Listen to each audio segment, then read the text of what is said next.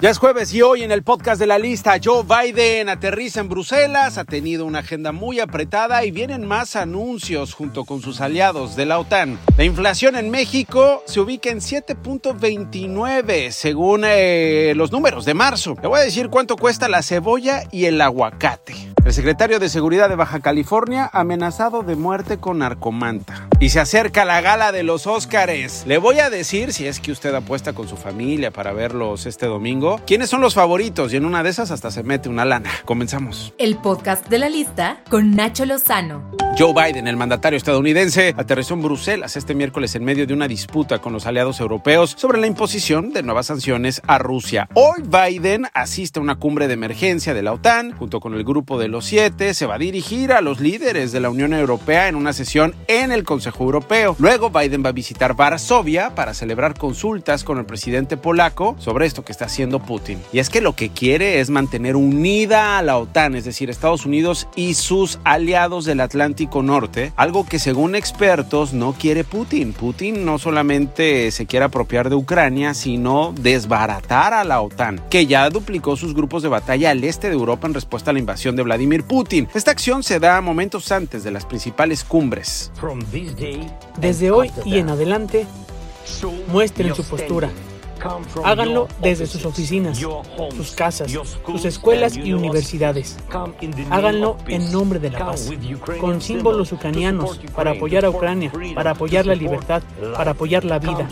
Salgan a sus plazas, a las calles, háganse ver y escuchar. Digan lo que a la gente le importa. La libertad importa, la paz importa, Ucrania importa. Este que acabamos de escuchar es Volodymyr Zelensky. Pide a los ciudadanos que protesten a nivel internacional.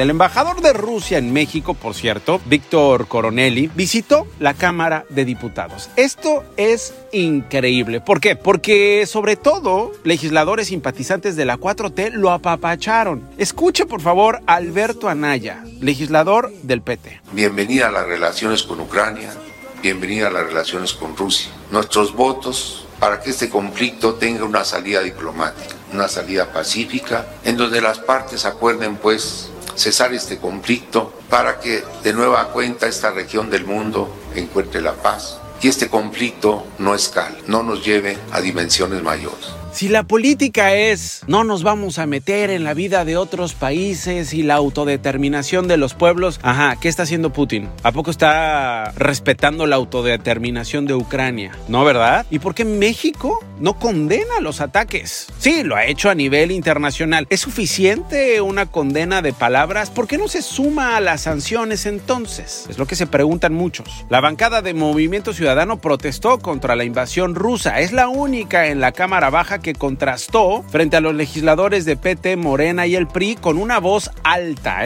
Seguramente en el PRI, en el PAN, en el PRD o lo que queda de él, habrá voces en contra de la posición de México frente a Rusia, que repito, ha condenado a Vladimir Putin y su invasión. Pero pregunto, ¿es suficiente? ¿Sanciones no habrá? ¿En serio el argumento es la autodeterminación de los pueblos que Putin no ha respetado? Esta es la voz del embajador ruso en México. Yo repito que valoro mucho este gesto de demostración de amistad, solidaridad y apoyo. Muchas gracias.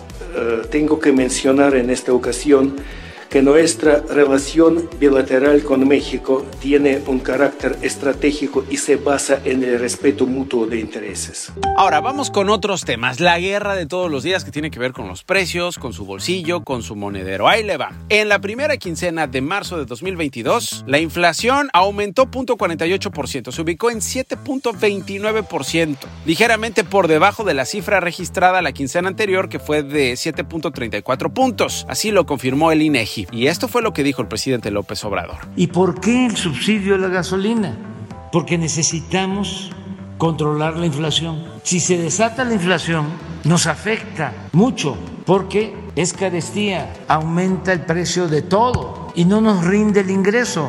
Podemos tener incrementos salariales, pero por la inflación se reduce nuestra capacidad de compra. Entonces, no hay que permitir la inflación. Ahí le va cómo están los precios, para que no se sorprenda y sobre todo para que economice con eso de las frutas y verduras. La cebolla, aumento de 151.76%, así como lo oye, más del doble. El aguacate, 89%, y el chile serrano, 60% de aumento. Esto nos agarró en curva. La carne de res reportó un aumento anual de 16.8%, la de cerdo 11.6%, la de pollo 10.6%. Eso es lo que cuestan más caras. En tanto que los productos del mar como el pescado registró un alza de 12.6% y el camarón 13.6%. En materia de energéticos, el gas doméstico, usted lo ha visto, el gas natural registró un alza de 23%.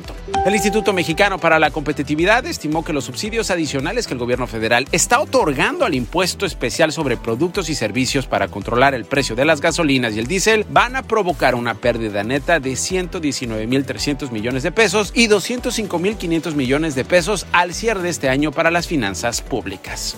En más de la telenovela entre Julio Scherer, Olga Sánchez Cordero y Alejandro Gertz Manero, Ricardo Monreal, el presidente de la Junta de Coordinación Política del Senado y coordinador de los senadores de Morena, dijo que eso de la remoción de Gertz Manero es muy complicado. Le otorgamos al fiscal una autonomía y un poder real, no simulado, no ficticio, y por eso es que estos asuntos se presentan y el fiscal puede decir no acepto nada, y después de la denuncia pública hecha por Julio Scherer, también él puede decir sí, está bien, pero yo voy a continuar mis carpetas de investigación. El crimen organizado apunta al titular de la Secretaría de Seguridad Pública de Baja California, el general Gilberto Landeros, con una narcomanta. En el mensaje, el grupo denominado La Taquiza acusa a Landeros Briceño de provocar la violencia en el Valle de Mexicali. Ruy López Readura, director general del Centro Nacional de Programas Preventivos y Control de Enfermedades, confirmó que la Secretaría de Salud está trabajando en un nuevo protocolo sanitario. Ponga mucha atención. Las medidas que se van a anunciar en las próximas horas se van a enfocar a los lugares que no cuentan con ventilación y en los que no se puede mantener la distancia. Verán las medidas y protocolos más restringidos. Así que si usted ha sido visitante de lugares abiertos con buena ventilación, seguramente va a encontrar a esos lugares mucho más flexibles con los nuevos protocolos. Y ahora desde la redacción de La Lista, Nadia Sanders. ¿Qué con las áreas protegidas, Nadia? 184 áreas naturales protegidas en México, y su preservación y los programas de manejo dependen de la Comisión Nacional de Áreas Naturales Protegidas, que año con año ha tenido disminuciones en su presupuesto en términos reales, al menos desde 2013. Eso no pinta un buen escenario al lago de Texcoco, y la reciente declaratoria parece ser solo una buena intención. Gracias, Nadia. Ahora, para sustituir una válvula en la derivación del acueducto Ecatepec, la Comisión Nacional del Agua va a suspender temporalmente el suministro del vital líquido, como dicen los colegas reporteros, en varias alcaldías del Valle de México. Atención, Venustiano Carranza, Gustavo Amadero y Azcapotzalco en la Ciudad de México van a ver afectada, la de por sí afectada, entrega de agua por aproximadamente 12 horas, así que se esperan bajas presiones y reducción de horario de servicio, esto el próximo 25 de marzo. Los premios Oscar 2022 se realizarán el próximo 27 de marzo en el Dolby Theater en Los Ángeles, Estados Unidos. La producción del Poder del Perro tiene 12 nominaciones en los premios, además de Mejor Película, aspira a Dirección y Actor Protagónico. La más reciente cinta de Guillermo del Toro, El Callejón de las Armas Perdidas, también compite. Netflix tiene 10 películas en la jugada. Entre a La Lista, ahí va a encontrar las tendencias, lo que dicen las encuestas acerca de quién podría ganar, quiénes son los favoritos, y en una de esas, cuando haga la quiniela en casa, pues gana. Antes de irnos, el pilón. El pilón de La Lista. Un hombre llamado Ricardo García le compuso una melodía, una cancioncita al aeropuerto Felipe Ángeles, ese tema de esta semana, y la canción fue captada por una reportera, una colega de Milenio. Es un honor, es un honor, es un honor, es un honor demostrar ante el mundo una obra, es un honor. Lo querían en Texcoco, pero AMLO dijo no, que se haga en Tecama, y pueblos que den color, que Serena lo construya y que dé empleo y labor. Esto fue Lo más destacado de México y de los latinos en Estados Unidos, presentado por Nacho Lozano en el podcast de La Lista. Escúchalo todos los días por Spotify y plataformas digitales.